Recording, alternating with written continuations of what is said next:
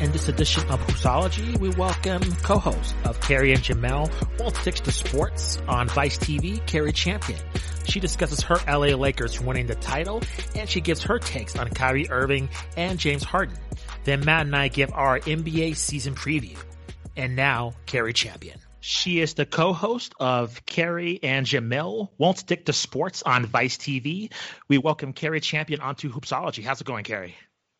It's going well. Thank you so much for having me. No problem. So Cari, we know you're such a massive Lakers fan, and we wanted to get your insight just in terms of this most recent title, what it meant to you as a Lakers fan, considering all the circumstances. Can you kind of describe your feelings and emotions just watching the Lakers capture the title this year? Wow. Okay, so where do I begin? Let me just take a minute to breathe and then begin. No, as a Lakers fan, I truly, truly have to explain to you just the history, right? So I grew up here in LA, and my love of sports came from when, my grandmother would take me to the Great Western Forum where the Lakers used to play. And she taught me the game.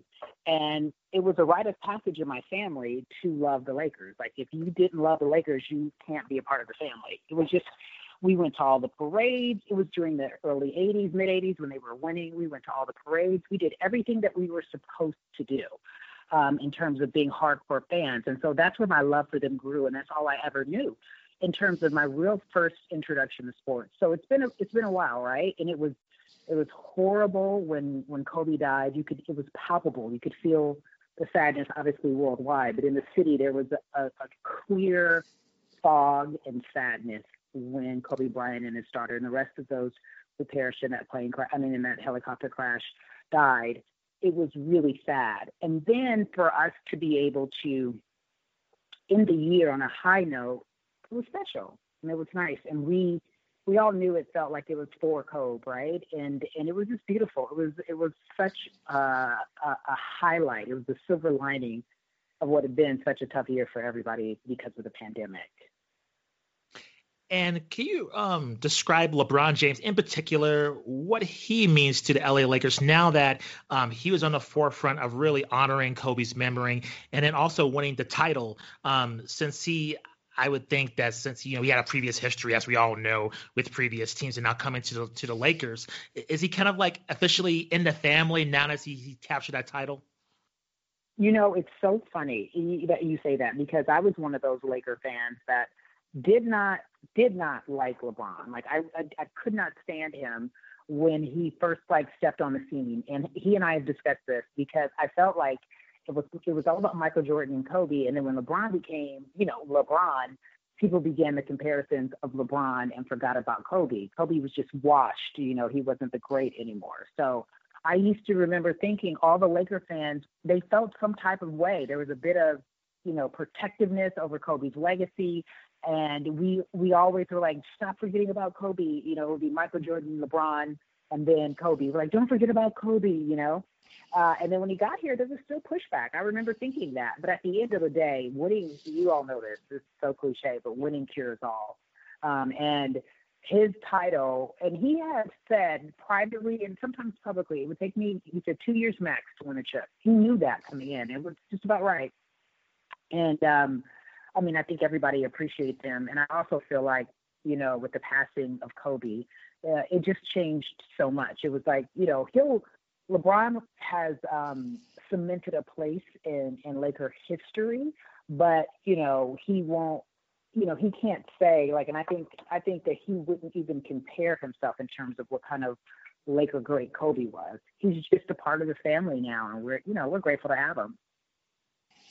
Makes sense. I wanted to ask you about the James Harden situation that's been all over the news the past 2 weeks. We got a little more insight from reports as to how kind of the dynamic was with Houston and kind of, catering to James Harden, let's say. How do you think is the best way to approach a relationship with a superstar player if you are, kind of putting your GM cap on or your front office hat on?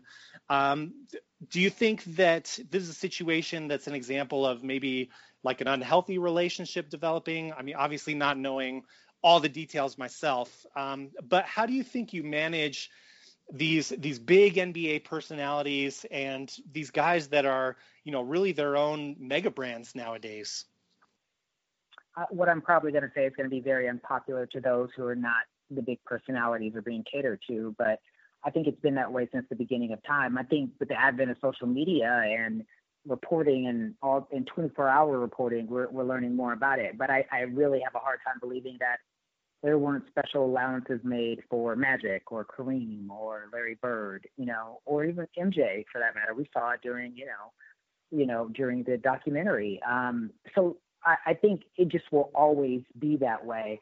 And you have to determine if you want to be a part of it. Like once it starts, you can't turn it off. I don't know. I think maybe Pat Riley might be the last of the Mohegans in terms of the last of the tried and true that tries to treat everyone the same. But, that didn't even work out for him. If he had to do it over again, I think he would have made some different allowances for LeBron and for D-Wade for that matter. So I think that there's a way to manage it, but so I have a friend who obviously I have tons of friends who play in the league, but he said, you want to know where you stand on the team, be late for the play or be late for the bus. If I'm making up a name, if Kawhi is, late, they'll wait. You read that too. So, but if you are not that person, they'll leave you. It is what it is. And I don't know if there's a way to manage that because, again, you just said it. They're their own brands. They're their own entity. And basketball is one of those sports where you become bigger than the team. It's one of those sports where, yes, it's a team sport, but the players have really taken ownership. Not just the mega players, but the players in general. It is the way that they lead this league, the way they move in the league. It's so different than any other league. In football, the things that they are not allowed to do or would be intimidated to do is the list is long in comparison to what happens in the NBA.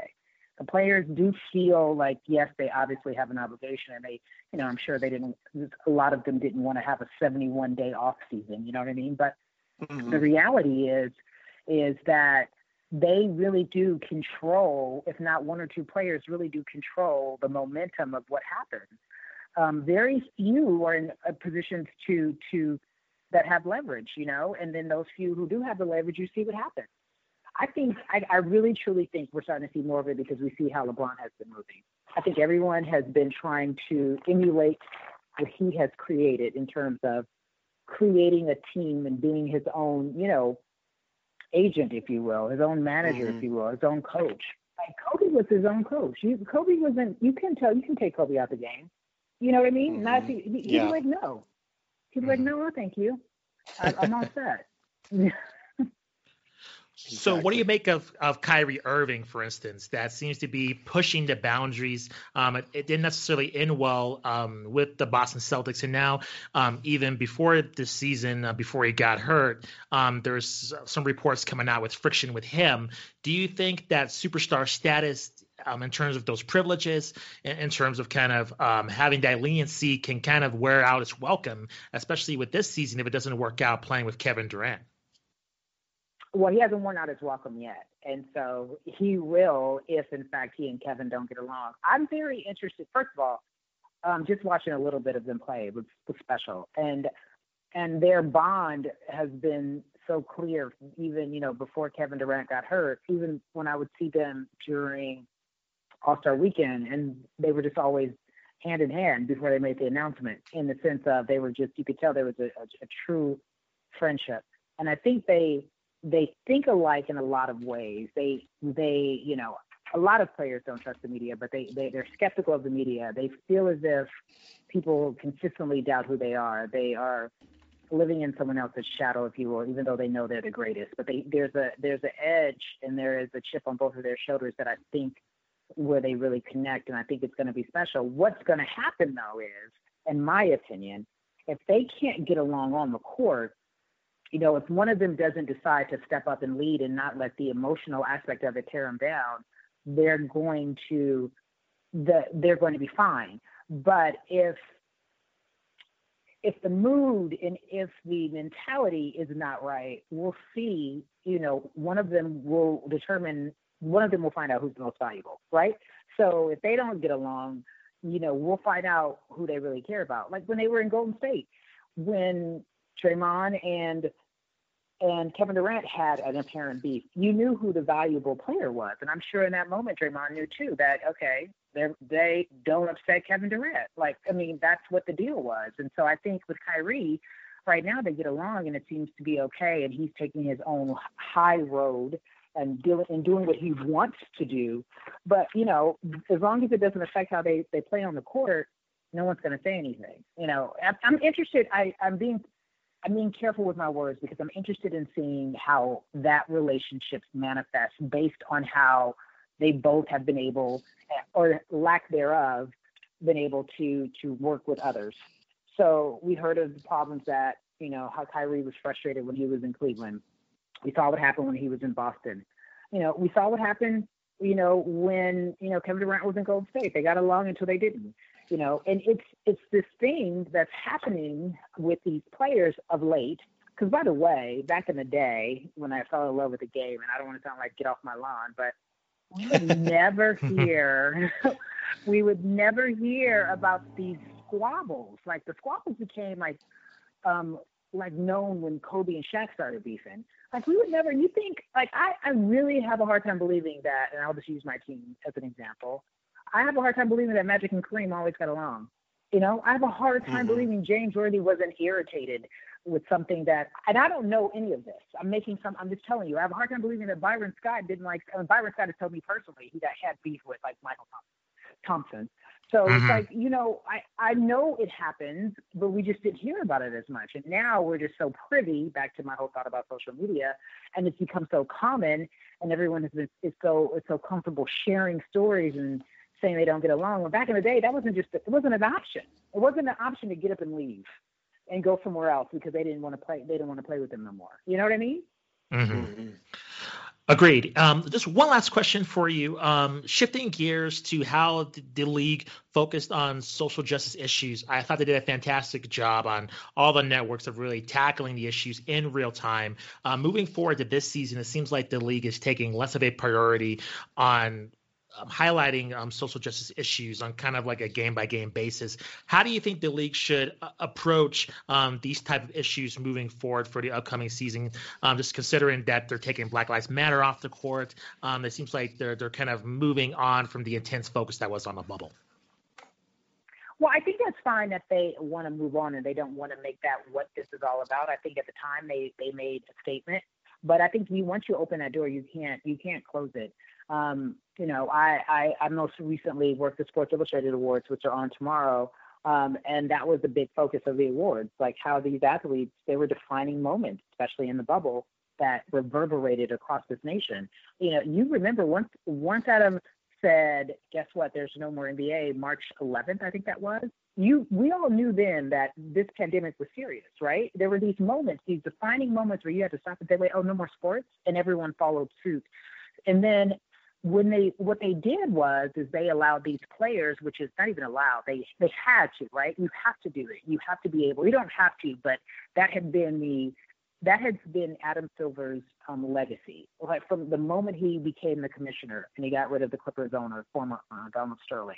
The legacy has always been about fairness and what's right and what's true, and how there is no room for that in this particular league. No room for racism, no room for any type of isms, if you will. He's always set that tone. So he's opened that door. And I believe if the players decide that they want to do, or individual teams decide that they want to do something, they will. There could be obviously repercussions, but I don't think that they will hesitate in making a stand if they need to, whether it be for a movement, whether it be for someone who may or may not have been, murdered by police. I believe that when and if the players or individual teams determine that that's what they want to do, they'll still do it. I mean, the league may not necessarily sanction it as a whole, but they've already opened that door. You can't walk that back. You can't say it's okay to protest and then say don't protest anymore. You can say we're moving on from it, meaning like it doesn't have to be the focus. But I have a hard time believing if something happened and, the Milwaukee Bucks wanted to do a work stoppage that they felt, really truly moved to do so. I just have a hard time believing they wouldn't. Does that make sense? Yeah, absolutely. Yeah, Totally it'd probably does. be too much of a PR hit to, go that route and try to be so public about silencing your employees, You can't do it. You already allowed them Right. to have this huge platform, and they have their own platforms individually. Every mega player we talk about has created their own platform in other aspects outside of sports. And so they will inevitably be asked about social justice, Black Lives Matter movement. What are they doing? They will be asked. It is what it is. This is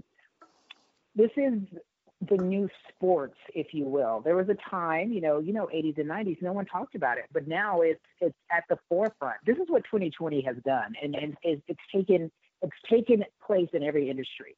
Obviously, we're talking about basketball, but it's taking place in every industry. You have what I like to call, corporate justice, where these big corporate companies are making statements and saying this, that, and the third, and hiring and trying to be better. But once you start with your statements and try to say that this is where you are, i.e. on the right side of justice, you can't walk that back PR-wise, like you just said, because people say, well, Roger Goodell, didn't you just say that you made a mistake? Well, and if someone really, truly wanted to press the issue, one of these players wanted to press the issue and any league tried to say no, they'd find themselves in a bit of a uncomfortable situation, like you said, publicly. Absolutely. Well, Cari, thank you for joining the show. Really appreciate it. Where can our listeners find your TV show? Okay, so it's on Vice and Vice TV. So you could just, ask your cable provider or search Vice TV if you have cable, and it'll tell you how to pop up and grab it. And it also is on the Vice app, VICE app, Vice app. It's 11:30 Thursdays. It's called Cari and Jamel Won't Stick to Sports. Awesome, Cari. We really enjoyed the chat. Thank you very much for joining us. Really appreciate it. Thank you for having me. You guys have a good one, okay? Happy holidays. Welcome to the NBA season preview for the 2020-2021 season on Hoopsology. I am Justin Goodrum, joined by Matt Thomas. What's up, man? Man, not much. I'm doing well. I am smiling, very unconcerned, much like Blake Griffin was smiling at Thomas Bryant this week in that preseason game. Did you see that? You read my mind because we took a break from recording some interviews, and that's the clip I saw of him pushing that player, and he just seemed very nonchalant. I thought that was pretty hilarious, even though it was a cheap shot. I thought it was still pretty funny. It is really worth looking up if you guys haven't seen it yet. Look up Blake Griffin, Thomas Bryant. It's a Wizards versus Pistons preseason game. But yeah, no, I'm carefree, man. It's the weekend. We're having a great time here at home as usual, but things are going well. How are you? What's up with you? Good, man. Just really excited from all the interviews we've done. Really enjoyed the chat with Cari Champion, and let's go ahead and just take care of some housekeeping things real quick and run down some really exciting news for the podcast first. As you just checked out, we just checked out the Cari Champion interview. Very fun chatting with her. Coming up later this week, Wednesday morning, we'll have Richard Deitch of The Athletic and in the Sports Media Podcast. Really informative interview. If you're ever interested in just the media, I know he hates using that term, but just kind of the sports media side of things in terms of how journalists cover athletes and just kind of television ratings just through COVID. He provides really great insight regarding that. And then we have our interview with John Gotti coming up next week with Complex Sneakers. Really insightful there. And we have our other interviews with Jock Slade, with Zach Levitt, Ben Lyons, all our NBA insiders, and plenty of other interviews coming up for 2021. So look for that on our podcast feed and on our YouTube feed too. And Matt, you have your own videos as well that you're recording. Yeah, we're getting some more video content going. So be sure that you're subscribed both for podcasts and on YouTube as well if you want some kind of more bite-sized takes compared to our long form podcast on the weekends here. Please be sure to check in on YouTube. And we're also, you've got the individual guest interviews on there as well. So if you're someone who likes to kind of have YouTube stuff on in the background rather than podcasts, if that's more your medium, please subscribe to that channel as well, Hoopsology Podcasts. So let's hop into it in this episode. As we stated up at the top, we're going to break down this upcoming season. Very excited to have basketball back. But already, first, yes. I know it's crazy. Yeah. We're going to break down some contract news. And the first one, you probably heard it all over Twitter and all over SportsCenter. Giannis Antetokounmpo is staying with the Milwaukee Bucks. The two-time NBA MVP has signed a max 5-year contract extension. It's a record $228 million, 0.2 to be exact. And this is according to ESPN. And there's an opt-out for the 4th year.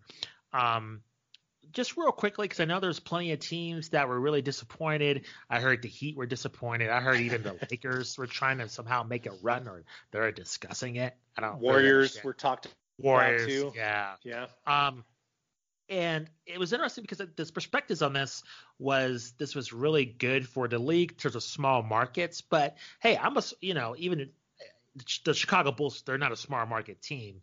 At the same time, I guess my point is that I know how the league works. I mean, the sexiest team sells. I mean, look at the Miami Heat, the superstars. They were billed as the villains of the league because they had 3 stars on their team. Same thing with Golden State, as Richard Deitch will allude to in the interview you'll listen to later this week. With Giannis staying in Milwaukee, from a league standpoint, is that good for the league? Separate from him selling tickets in the Milwaukee market, because him just staying within the East going to Miami, I mean, that's a power team with him and Jimmy Butler. But staying with the Bucks, they don't get that much media attention. I don't know how the ratings are per se. My guess is that they're not really lighting the league on fire in terms of being a massive draw. And Deitch explained that, that doubleheader on Thursday nights, they have a hard issue of getting people to watch. And usually it's an Eastern Conference game 9 times out of 10. So with Giannis staying in the Eastern Conference, I mean, for the next, 4 to 5 years, they're going to be banking on him to be kind of the face of that doubleheader. I can see, the Bucks being the doubleheader against like the Knicks, the Heat, whatever, the 76ers, etc. Do you think this is going to be something that helps the NBA in terms of him staying with the Bucks, or do you think it could potentially hurt the league because he's still playing for a small market, or does that even matter anymore? I think it's a huge plus for the league because you have markets that are going to watch basketball no matter what. Like no matter who is on the Lakers, we saw them struggle for almost a decade, good at least 6 years or so, where it was a pretty bad product. And some of that was saved by Kobe being on the team.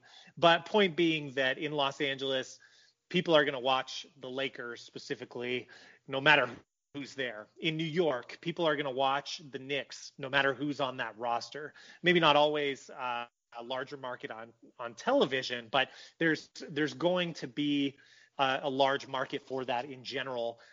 Same thing like on the East Coast. Like people are always going to tune in to the Celtics, no matter who's on that team. So I think, if you think about like LeBron's time in Cleveland, when he left the Cleveland Cavaliers to go play for the Heat, the local economy of Cleveland was crushed by that for the next few years after that. I mean, he had such a huge influence on like sports bars near the stadium and just industry in general in Cleveland. So I do think it is a big deal that, a team like Milwaukee, who historically has been spurned before in the past, like say by Ray Allen and then even more so Kareem Abdul-Jabbar, it's nice for them to get the win here, so to speak, by keeping Giannis. I think it's a huge plus for the league, but I also don't want to look at this with too rose-colored glasses, I guess, because what we're seeing with superstars lately, like if you look at the James Harden situation, and I'm not saying these guys are the same by any means, but players still hold so much power in this league, and if the Bucks don't keep progress going Giannis's liking. I mean, he can power his way out of Milwaukee. I don't care how many years are left on his deal. That's just the reality of things right now and public relations towards these players. But I do think this is a huge positive, and I do think Giannis is sincere in wanting to be there. I think it sounds like from all interviews and other media that's out there about this. I mean, Giannis is very appreciative to the franchise, the Bucks franchise, for taking him in and for taking a chance on him in the draft and kind of building him up to this point. So all the pressure is now on Mike Budenholzer to get this team further in the playoffs. I mean, that's what we all know, where the pressure is here. But I don't know. What do you think about Giannis staying in Milwaukee? I mean, do you agree with me that it's kind of a win to have a more engaged kind of Milwaukee area in the NBA who might not otherwise be engaged without him? Or do you think this is kind of a missed opportunity by Giannis in staying there? It's such a double-edged sword, right? Because, as we talked about with James Harden last week, being loyal to a market for so long, if you don't win the title, you're seen as a loser. And if you go to the team that's a contender, you're seen as a sellout. I mean, what do you really do? Right. It's a catch-22 situation. I will say for Milwaukee and for the competitive balance of the league, I do like him staying there. But, the sexiest story is him going to a team with other superstars. What can I say? Or, I would say playing with a big market, it does add a sexier appeal to it. I mean, look at Derrick Rose is an excellent example of that. I mean, I love Derrick Rose, but I think, in my opinion, and I'm a huge fan of his, I think he was kind of overrated. And I think, to me, if you take a look at Derrick Rose on like a different team, like if he's playing for the Orlando Magic, I don't know if he's MVP. Maybe he is, but in terms of that luster, like his jersey was number 3, the biggest seller in the league. I mean, he was extremely popular. And I think a lot of it had to do with just that Bulls shine, that luster playing for that team in his playing style, and also because he was from that city. So I think looking at Giannis, time will tell if this is a mistake. I think how it goes in this league. Coaches get fired first. So ultimately with Budenholzer, if they suck and if they're a disappointment, he's the first to go. And I think from there, you'll see some changes around the roster. And if that doesn't work, I think then he'll, like you said, Matt, request a trade, even if he has years left on his contract. I mean, that's what we're seeing now with James Harden, right? I mean, you've put it best, and you've always mentioned this. I mean, he still has 2 years on his deal. So we're still hearing about him wanting out immediately. So overall, with Giannis, I think it's good for the league. He stays there. I think it's good for ratings ultimately, even though he's not going to like a sexier market. At least you have like a hometown team you can build a base around. But it is, if they're not, I'll put it this way, these next 3 years are critical. Like this year, we'll break down in this in our season preview for the Bucks. Like they pretty much have to make it to the NBA Finals or like the Eastern Conference Finals, like and lose in 7 games. Like there is no tomorrow, and I think they have a lot more pressure compared to a team like the Brooklyn Nets and even the Boston Celtics. Like I just think with this contract and what the expectations are with the Bucks, if anything short of that, there's going to be some massive questions and there's going to be some massive pressure on Giannis because we really haven't seen that so much. I think after the bubble, this was the first time where Giannis took a lot of criticism, and it's only going to get louder if they fail to meet expectations for this upcoming season. Yeah, I agree with pretty much everything you said there. And I think another point that I'll add that I think is really nice about the league right now is that, to me, it feels like if you want to – so we all know about LeBron and what he's doing right now, how he's building on his legacy. Everybody knows that. But to me, it feels like if you want to know the entire narrative of the league or the very, very vast – majority of significant playing that's happening in legacy building, you have to tune into Giannis, and I think you have to tune into Luka Doncic in the Mavs. So basically, point being is there are huge, bright, young stars all over the map, all over this country. So I think the league is in a really healthy place. And to me, that's why I love Giannis staying in Milwaukee, because to me, the league itself doesn't get healthier if he goes to the Lakers. I mean, maybe it's okay if he goes to Miami in a way. But if he goes to one of these like mega franchises, I mean, unless it's like the Knicks, since, there's a performance boost element. If he goes to the Lakers, in my mind, that is the worst possible scenario. And if he goes to the Warriors, that's, in my mind, the second worst scenario, just because it's not building interest around his legacy. It's kind of diminishing that, in my opinion. So I think the league is in a good, healthy place with that. And, keep in mind, it's not like Giannis is really tied down, even though a contract suggests that. The Bucks will still be under pressure to perform, like you talked about. So let's break down some other contract news real quickly. We don't have to spend too much time on this. Rudy Gobert agreed to a 5-year, $205 million extension with the Utah Jazz. And then it pretty much guarantees that Gobert and Donovan Mitchell are under contract for long-term deals. And then, like you said, Matt, off the air, this is the biggest contract ever for a big man. And you expressed some disappointment regarding this contract extension signing. How so? Why are you so bummed out about this? Well, for one thing, I think, look, Rudy Gobert's a great center. He's a great rim defender. Nobody's going to argue that. But the league is shifting away from Rudy Gobert, it feels like. It doesn't feel like there's going to be a move towards a slower paced basketball that would benefit Rudy Gobert. That's not to say that he's a player that can't have value. He certainly can. But when we're talking last 5 minutes in a fourth quarter, do you really want Rudy Gobert to be one of your best two players on the floor? That's the kind of money that you're paying him.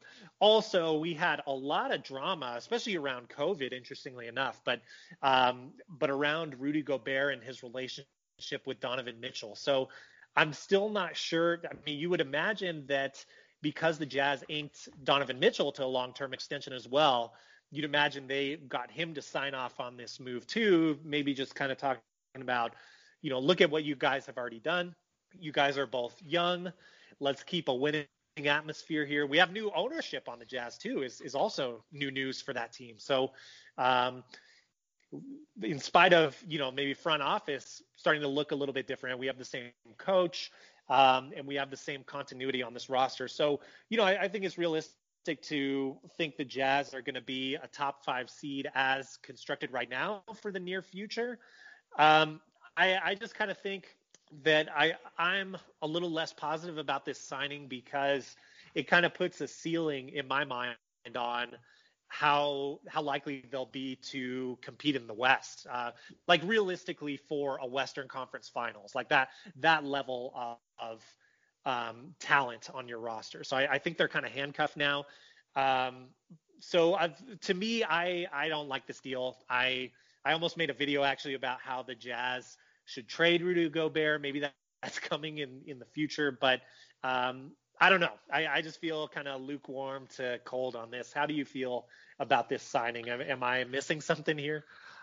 I don't think so. I've never been like a huge fan of Rudy Gobert, and I think it speaks to still a lot of teams signing guys to max deals that don't necessarily deserve them. I think we alluded to this with Paul George. I think this is even to a stronger extent. And, remember when, once the NBA got all that television money and you saw all these dudes getting these massive deals, it seems like it's continuing.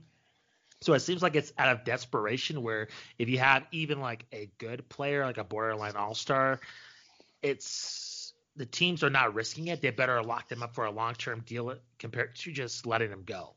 And I think that's what we're seeing with the Utah Jazz. So we'll just have to wait and see how that plays out for sure. One more thing I wanted to discuss with you, and then we can move on to our season preview. It just broke like 13 minutes ago. I just had it here, and it was concerning Kyle Kuzma. And as you know, I'm not the biggest Kuzma fan. Just full disclosure, but it was tweeted out by Woj right now.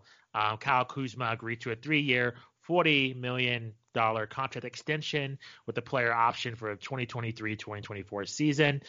The player option on a non-max rookie extension is the first in the league, a creative wrinkle that allows Kuzma into unrestricted free agency in his prime at 28. Smart move and benefit for Kuzma should outperform this deal headed into the summer of 2023.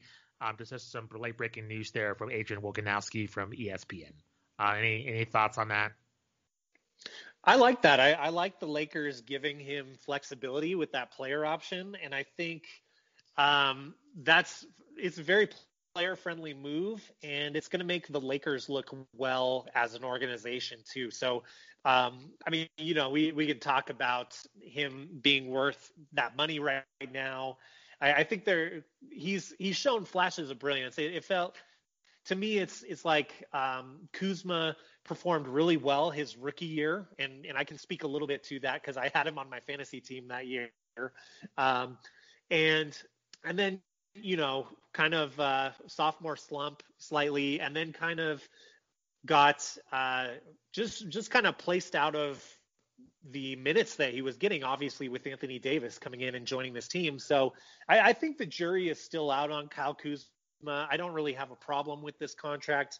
The big thing to me is when you mention the player option.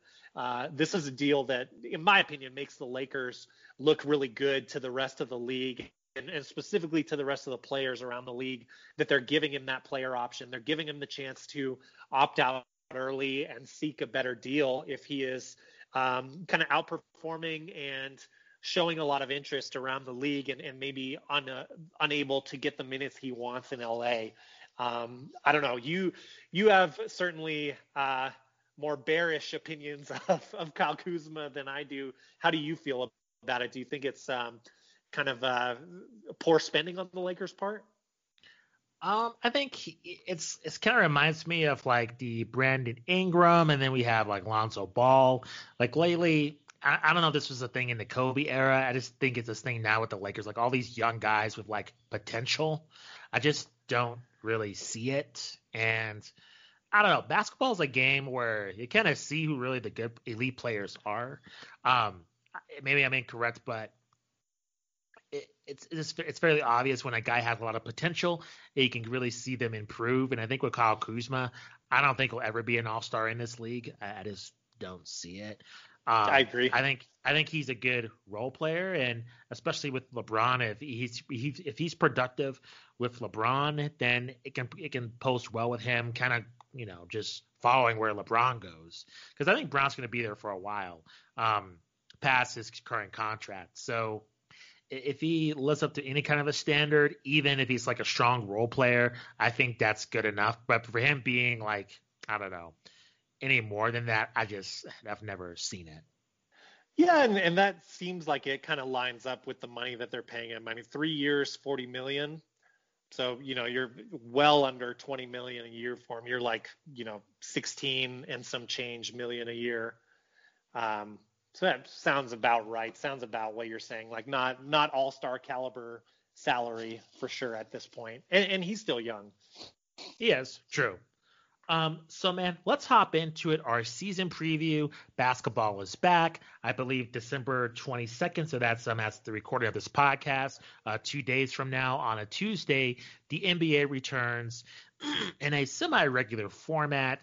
So teams will be traveling to different arenas for different games. If COVID is not interfering with those standards. So heading it into this, I think I have a setup where we have the top 3 teams in each conference. If you want to expand, by all means, Matt, please do. But I guess we'll kick things off in the West just because I think it's the more compelling conference. Oh, really? I disagree. But really? That's good. Okay.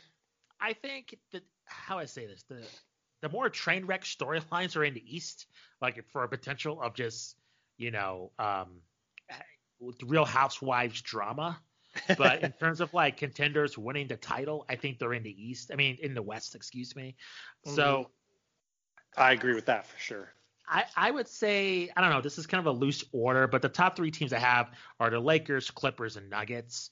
Looking at this season, I really wanted to pick the Nuggets to win it all. I really do in the bubble and everything. I think heading into this season, seeing how the Lakers performed, I can't do that. I think the Lakers are the odds-on favorite. I think the Lakers are going to win the title. I really hate picking favorites in season predictions. I don't like it. I think it's boring and it kind of takes the fun out of it. But I just don't see anybody taking out the Lakers. I think the Clippers have a lot of, even though I have them second. Um, just with their talent, I don't really buy Paul George. I'm just listening to his podcast on All the Smoke. I know it was a few weeks ago. I just don't like his mindset. And I think with COVID still happening with no fans, I think it's going to really affect him. And I think it's going to really affect his play. Even it's weird because I still have him really high up in the conference.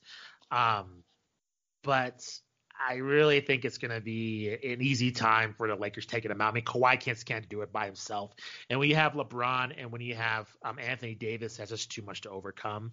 And I think, I talked about earlier with the Nuggets, I think Jamal Murray's the key.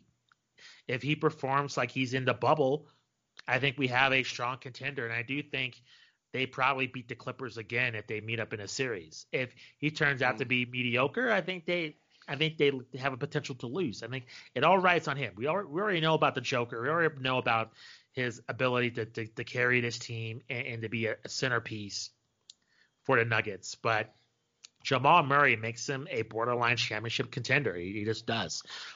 So I think those are the top three teams in the West. What do you think? Am I missing any other team that you have in there? I have the same top three. And to your point about the Lakers, Harrison Fagan, I retweeted him earlier this week because I thought this was just really good data to know.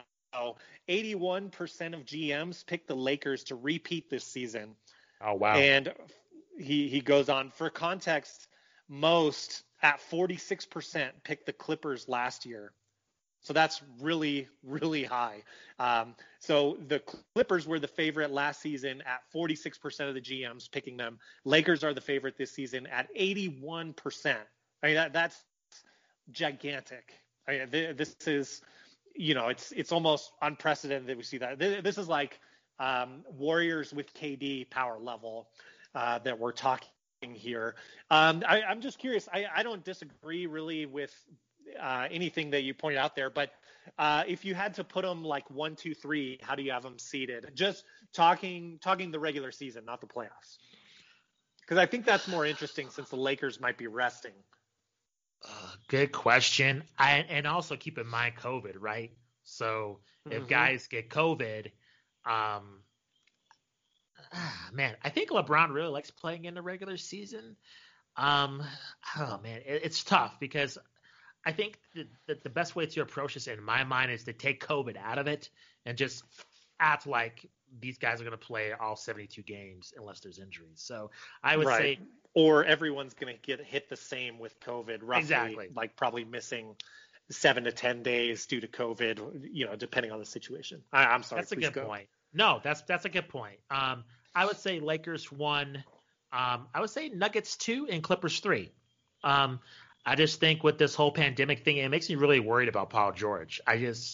He's not really instilling confidence with him really handling the altered state of all the restrictions and then no fans. I think it's going to affect him, and I think you're going to see his play drop off on the court this season. So I really do see the Nuggets in that second spot. How about you? How do you have that ranked? Cool. And maybe this is a little, I don't know, fanboyish or something. We've had a lot of guests on. You guys can check out the interviews for the Denver Nuggets. But I picked the Nuggets number 1 just because I think they're young and hungry.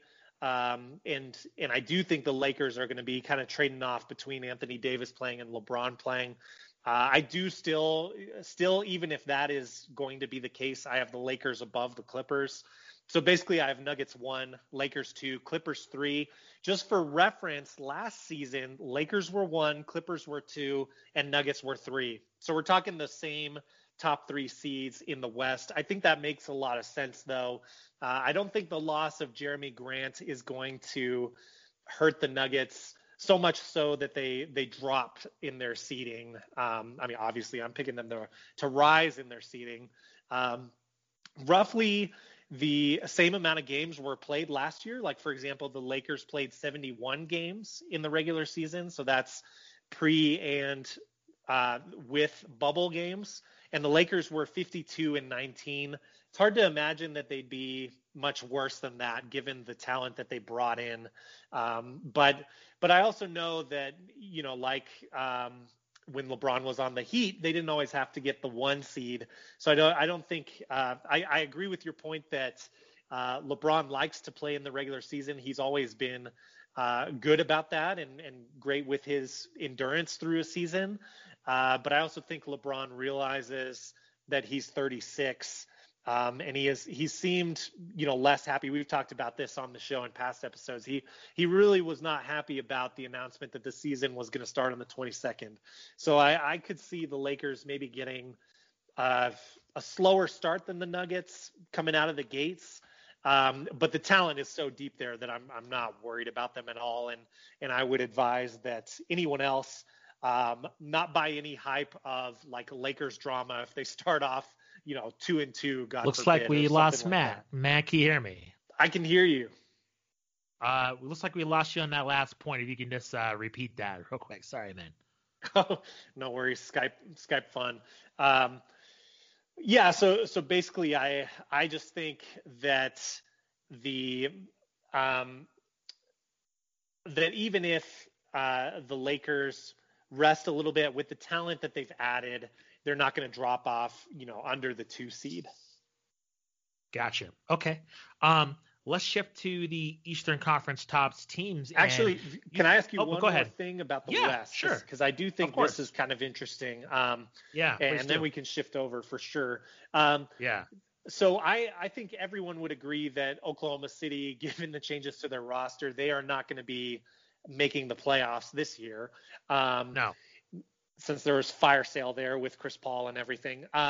So they're one team that won't be returning to the playoffs. Do you think we've heard a lot of buzz about James Harden trades? It seems like, in my opinion, he's probably ending up in Philadelphia. We'll see if that happens. I have nothing confirmed there, obviously, but I think Daryl Morey loves him some James Harden. So I think that is going to happen. And it might even happen before Tuesday. We'll see. There's a lot of buzz around Harden getting traded. Who knows if that's going to happen or not, though. But do you see the Rockets making the playoffs this year, given the volatility there? Let's say, I think we both agree that, yes, they probably make the playoffs if James Harden is playing the full season. But can you give me your thoughts on if he's traded before the season starts, and then also if he's traded at the trade deadline? Do you see the Rockets making the playoffs? It's so hard to predict, Matt, because it depends what they get for him.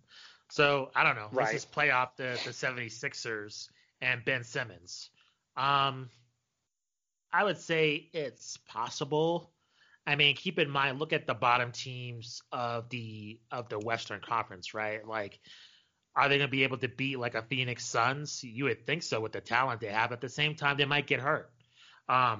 So I think in a shortened season in this scenario, it actually favors Houston to still make the playoffs with John Wall and DeMarcus Cousins, right?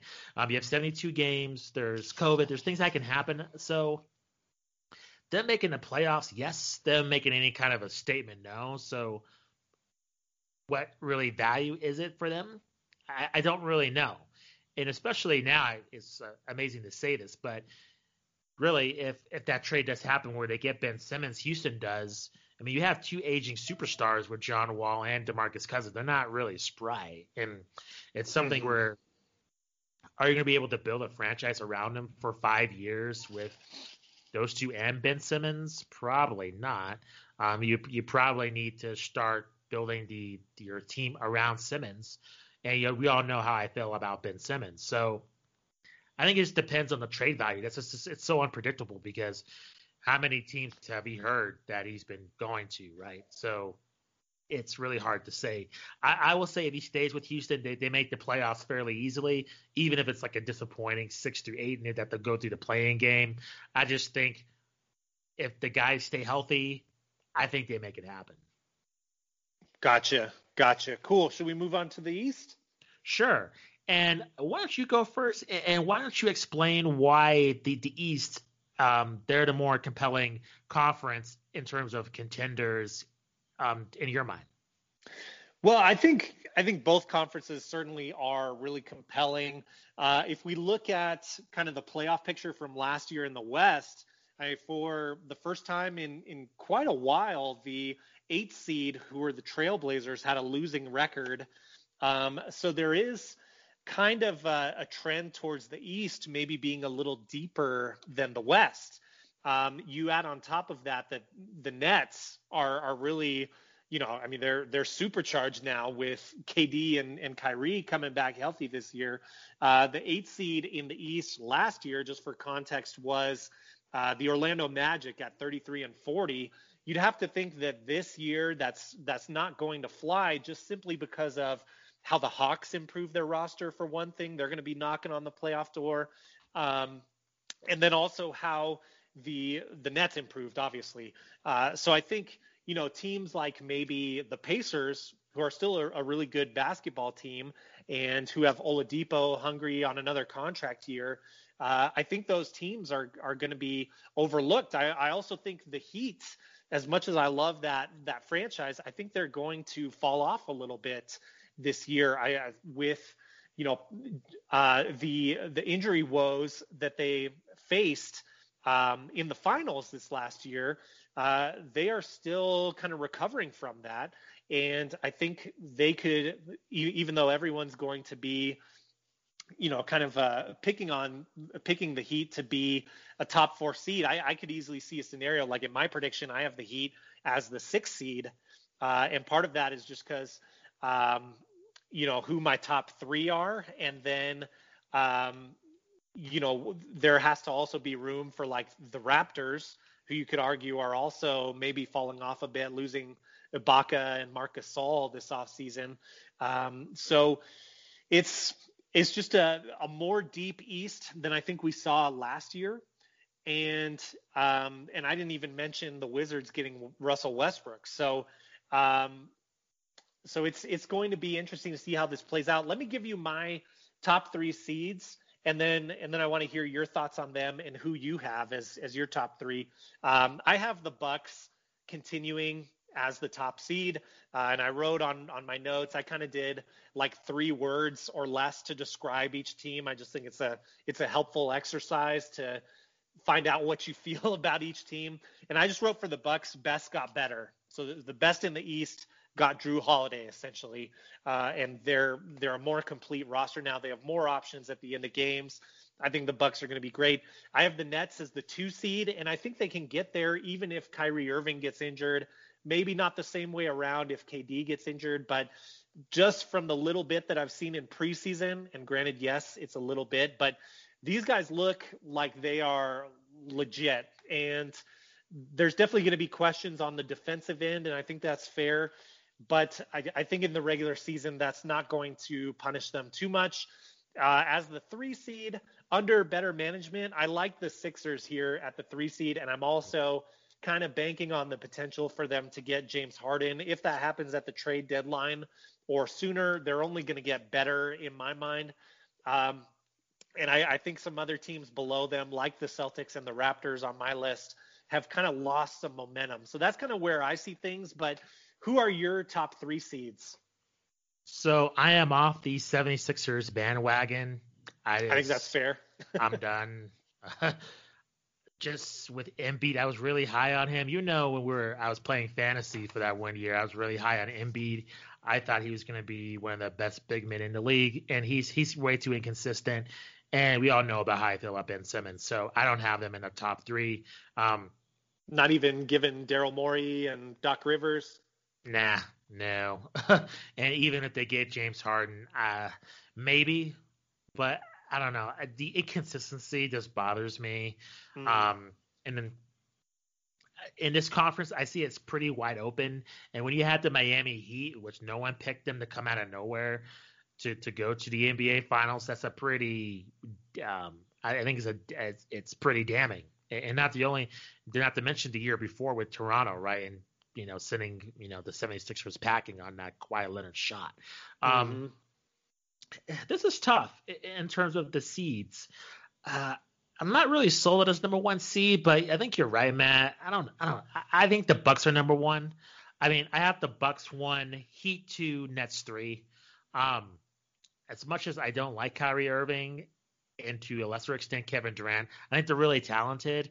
And I think through this season, they're just too good as like a duo.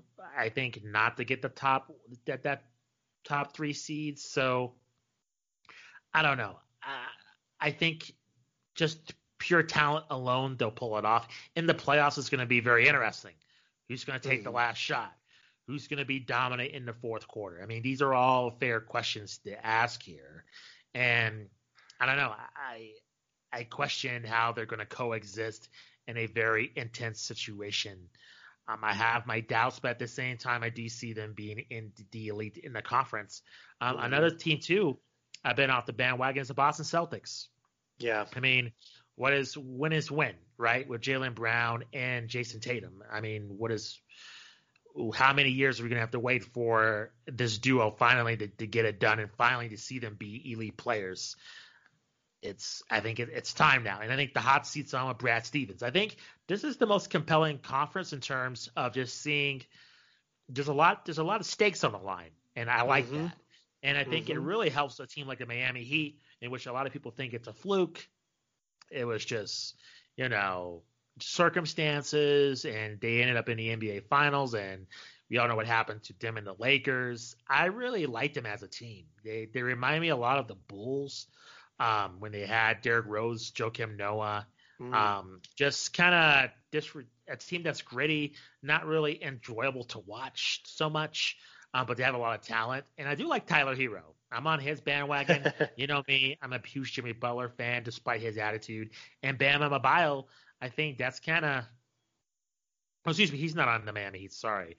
Yeah. Bam yes. Oh, okay. They just Sorry. extended him. Yeah. That's right. Okay. I get confused. That's why I thought I just wasn't sure. But I think they're going to be kind of an underrated team that teams are not watching for. So I'm looking forward just to see how they mesh in these other teams that are so desperate, because it seems to me for a Eastern Conference champion, they have no pressure on them. It's like, I mean, if they lose in the first round, it's just going to be a huge thing about the Miami Heat. Probably not. Compared to if the Nets get bounced or the Celtics or the 76ers, or the Bucks, they're going to get killed in the press. So I think it's going to be fun to watch. I think in terms of the conference, I'm looking forward to in terms of just like the drama, probably the East, but in terms of like the players to ascend, like Zion and Luka, we'll get into later. I think the West has more of those stories. Yeah, I tend to agree. And I don't blame you at all for being hesitant about the 76ers. I'm definitely kind of putting stock in some things happening there to give them the top 3 seed on my list. But I think that's totally fair. And isn't it kind of interesting how the Celtics feel like they are kind of past their window in my mind? And yet, I mean, Jason Tatum is young and he's a rising star. He's gotten better.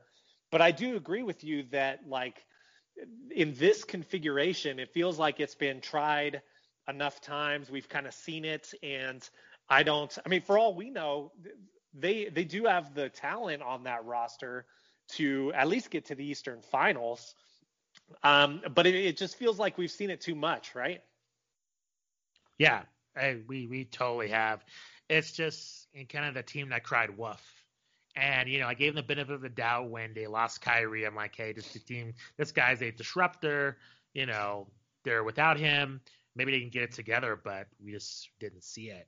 And ultimately, I'm like, what exactly are the excuses, right? I mean, can you really blame the pandemic?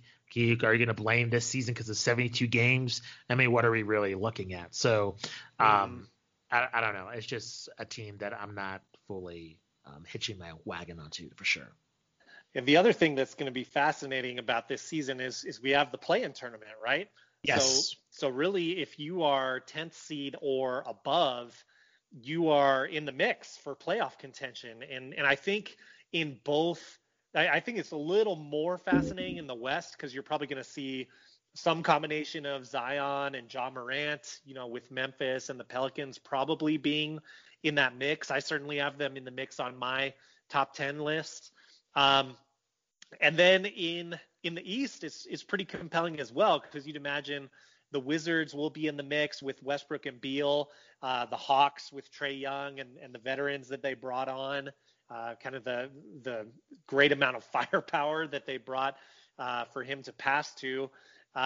So I think it speaks well for the outlook on this season and how interesting it's going to be, because the toughest part of this list for me in writing my 1 through 10 on each of these conferences was really like 5 and lower in both conferences. It's really hard for me to pick and choose who's going to be like, gosh, where are the Warriors going to be, for example? Like, is Draymond, has he been doing too much media, and the Clay injury, did that, kind of kill their morale to a point where, maybe they don't make the playoffs, or they're lower on that play-in tournament ranking? Or do they ascend to the 5 seed? Because certainly if Steph and Draymond are firing on all cylinders, they have enough talent around them where they can win a lot of games, So I think there's a lot of open questions like that. Same thing with the Mavericks. That's a really hard team to place in the West, and I'll shut up after this because I'm kind of rambling. But the Porzingis injury is such a huge question mark. When is he coming back, and what can this team do just under Luka during the regular season without him on there? So I think things are wide open, and like you said, there's going to be a big youth movement in the West. I mean, if you just talk about Luka, John Morant, and Zion, I mean, there's 3 future stars right there. Devin Booker is still pretty young, and I have the Suns making the playoffs, so it's going to be fascinating to see what happens, and maybe is the door going to be shut on the Warriors without Klay Thompson? Like you and I talked about a few weeks ago. I mean, does an era kind of change in Golden State this year? We'll see. I mean, all fascinating questions.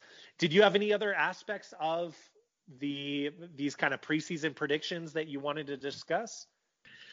Yeah, I wanted to hop into just underrated storylines to watch. And you mentioned, I don't know, it seems to me that Zion is taking a backseat, and even Luka. Like, I don't really see too much discussion around them. Why do you think that is? I mean, the previous season, especially around Zion, there's so much hype. Every game, it was like, what is Zion going to do? How much playing time he's going to get? And it seems to simmer down. Do you see that wrapping up as his play improves? I see him getting a lot of time, at least in the preseason. I think he scored like 31 points his last game. I'm not exactly sure. But with him and even Luka. I mean, Luka was incredible in the bubble, and it seems like there's not a lot of talk surrounding him.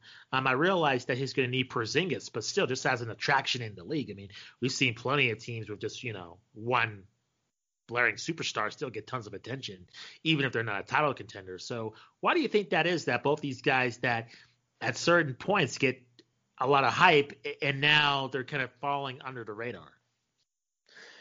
Yeah, I mean, with Luka, it speaks to, gosh, how much of a short-term memory we have on the sports media cycle, because I think I feel this way, and I would guess you would agree. I mean, he hit the shot of the bubble, like the whole entire bubble play, regular season and playoffs. That step back 3 that was just a dagger to the Clippers was the shot of the bubble, in my opinion. And so it's crazy that we aren't talking about Luka as much, and maybe we're just writing him off because of that Porzingis injury. I certainly am not. I have them ranked pretty highly. But with Zion, it's almost like Zion didn't really play since March, with how little time he got in the bubble. So I think with both of these guys, I mean, once you see their first big highlight of the year, I do think there's going to be a lot of buzz about them. And there's been a little bit of buzz around Brandon Ingram, and obviously he got that extension with the Pelicans. So I think that's going to carry over to Zion. It won't take long once he's, thrown it down. But yeah, I think you bring up a very good point that maybe it's just the depth of talent in the league, or obviously all the drama that's gone on this offseason has overshadowed talk about these guys. But, it just takes a few highlights circulating on Twitter, and we'll be talking about these guys again for sure. Yeah, I completely agree. I just find it very interesting. And also you mentioned the Golden State Warriors, and not only with Steph Curry, but what about James Wiseman? I mean, if he turns out to be any kind of a power player in his rookie year, I mean, that makes the Warriors extremely dangerous. So I think they're going to be a compelling team to watch as well. I wanted to ask you, if you have any other thoughts, please let me know. But the play-in tournament, do you see this being a success? Or if there's any kind of complications, do you see this going away? How do you see this playing out? Do you see this being a permanent fixture? I know Adam Silver, he loves, in-season tournaments, and certainly this tournament's relevant because it leads to this playoff positioning. Are you a fan of this outside of the bubble, just heading into this season? What do you make? Because I know it was tough to come up with that 5 to 10 spot. Does that make it more exciting, or do you see it as, hey, we're going to have some crap teams, that are in kind of that 9th, 10th spot? Why are we wasting our time? What do you make of this play-in tournament moving forward? Personally, I think I have two minds when it comes to this. So I guess I'm kind of looking at both sides here. As a viewer, I love a play-in tournament. I think anytime you can create a sense of urgency, that's what the NFL does so well. I mean, love or hate the NFL, every week feels like it matters in the NFL. And that's something that when you have an 82 game regular season, or, this year 72 game, it's hard to create that sense of urgency. So that's something that the play-in tournament helps with. But in another way, I also feel like, gosh, we're not really rewarding teams for hitting the 7th and 8th seed. Like, we're kind of taking away from that. And I'm not sure if long term, if that's a good thing or not. I kind of want to see this play-in tournament play out. And Adam Silver is very aware what is being said on Twitter, very aware of kind of fan reactions to things that are happening in the league, also player reactions, of course, maybe more importantly. So I think if, say like a 10 seed knocks off, like let's say like the Bulls knock off the Pacers. Let's just say hypothetically, the Pacers were the 7th seed and the Bulls as the 10 seed knock them off. I think, well, that might play out well with Chicago being a bigger market. But if there's a huge outpour of disappointment, I think it's something that'll change in the next couple of years. Ultimately, I personally see this sticking around just because of, again, the sense of urgency that it creates, the sense of interest. I think the TV ratings will bear this out and favor the play-in tournament. But personally, I'm still conflicted how I feel about it as someone who appreciates a team like fighting as hard as they can for playoff contention. Now, you can also argue, on the other hand, this gets more teams playing the full regular season, and that might be a valid point as well. That's something that I want to kind of see as a fan play out a little bit more. Like, is the 10 seed really trying that hard, or does it feel like they just kind of like fall into this opportunity? You know what I'm saying? I don't know. So, but what are your thoughts? I mean, do you have stronger feelings? Like, is this a net positive, net negative? Are you looking forward to it? I think it's a net positive as long as the games are compelling. And it's kind of, again, I hate to bring up this term again, but it's a catch-22, because if the games are compelling and yet you have a team battling for that 8th spot, I mean, what's the likelihood of that 8th team beating the number 1 team? Very minimal. Right. if we're talking about like March Madness or something, that has the excitement when they expanded the field. At least there's a shot where you can, anything can happen in one game, right? But when you have a 7-game series, the better team's going to win. I would say 95% of the time, and especially in a 1-8 scenario. So I just don't see it providing exciting matchups, even if there's like flukes within the play-in tournament. I do think it's cool. I think, for a team like Chicago, one of the benefits is you're playing in intense games throughout the entire season. So you have something to play for. I think it kind of avoids tanking. Like, there's different incentives around like, going to the playoffs. I wonder how that works with the play-in game. So overall, I like it. However, we get into the nitty gritty of like 1 through 8. We all know what the 8 seeds, what's going to happen. They're going to get destroyed by number 1. So I think it'll be exciting. I think it'll be fun to watch. But as much as I was a fan of like Damian Lillard, like all that effort he did, what happened when they finally made the playoffs, right? So I think it's good to see younger talent play intense games early in their career, as opposed to like, under normal circumstances, a team that's terrible then being finished in the beginning of March, right? They can just take a break, as opposed to now they're going to be playing the entire season full on as they're heading into the playoffs. I think that's a positive for sure. And I think it's worth keeping this format for that. Yeah, I agree.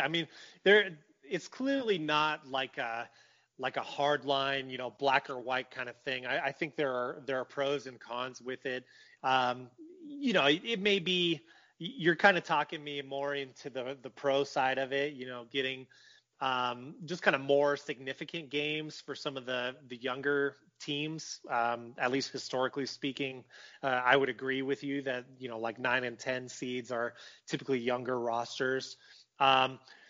So yeah, it's just something that I feel like I want a little more time to watch it play out. I'm such a basketball traditionalist. Like for example, when there's been talk, this is something that I don't think we've talked about on the podcast yet, but a lot of other podcasts have talked about, like, hey, should it be just 1 through 16 seeds? Don't care about East and West. Especially when it was like these teams, 8 games under 500 making the playoffs in the East when the East was really, really weak. There's this conversation, and I'm so much like, oh gosh, I really want to keep my Western and Eastern Conference. I'm kind of, I guess, still old school, maybe a little thick-headed or stubborn in a way about that. But there's obviously good points on each side, and ultimately, you'd have to imagine if it's bringing in more viewers, more significant games, then the NBA is going to stick with it. For sure. Did you have any other thoughts on this upcoming season, Matt?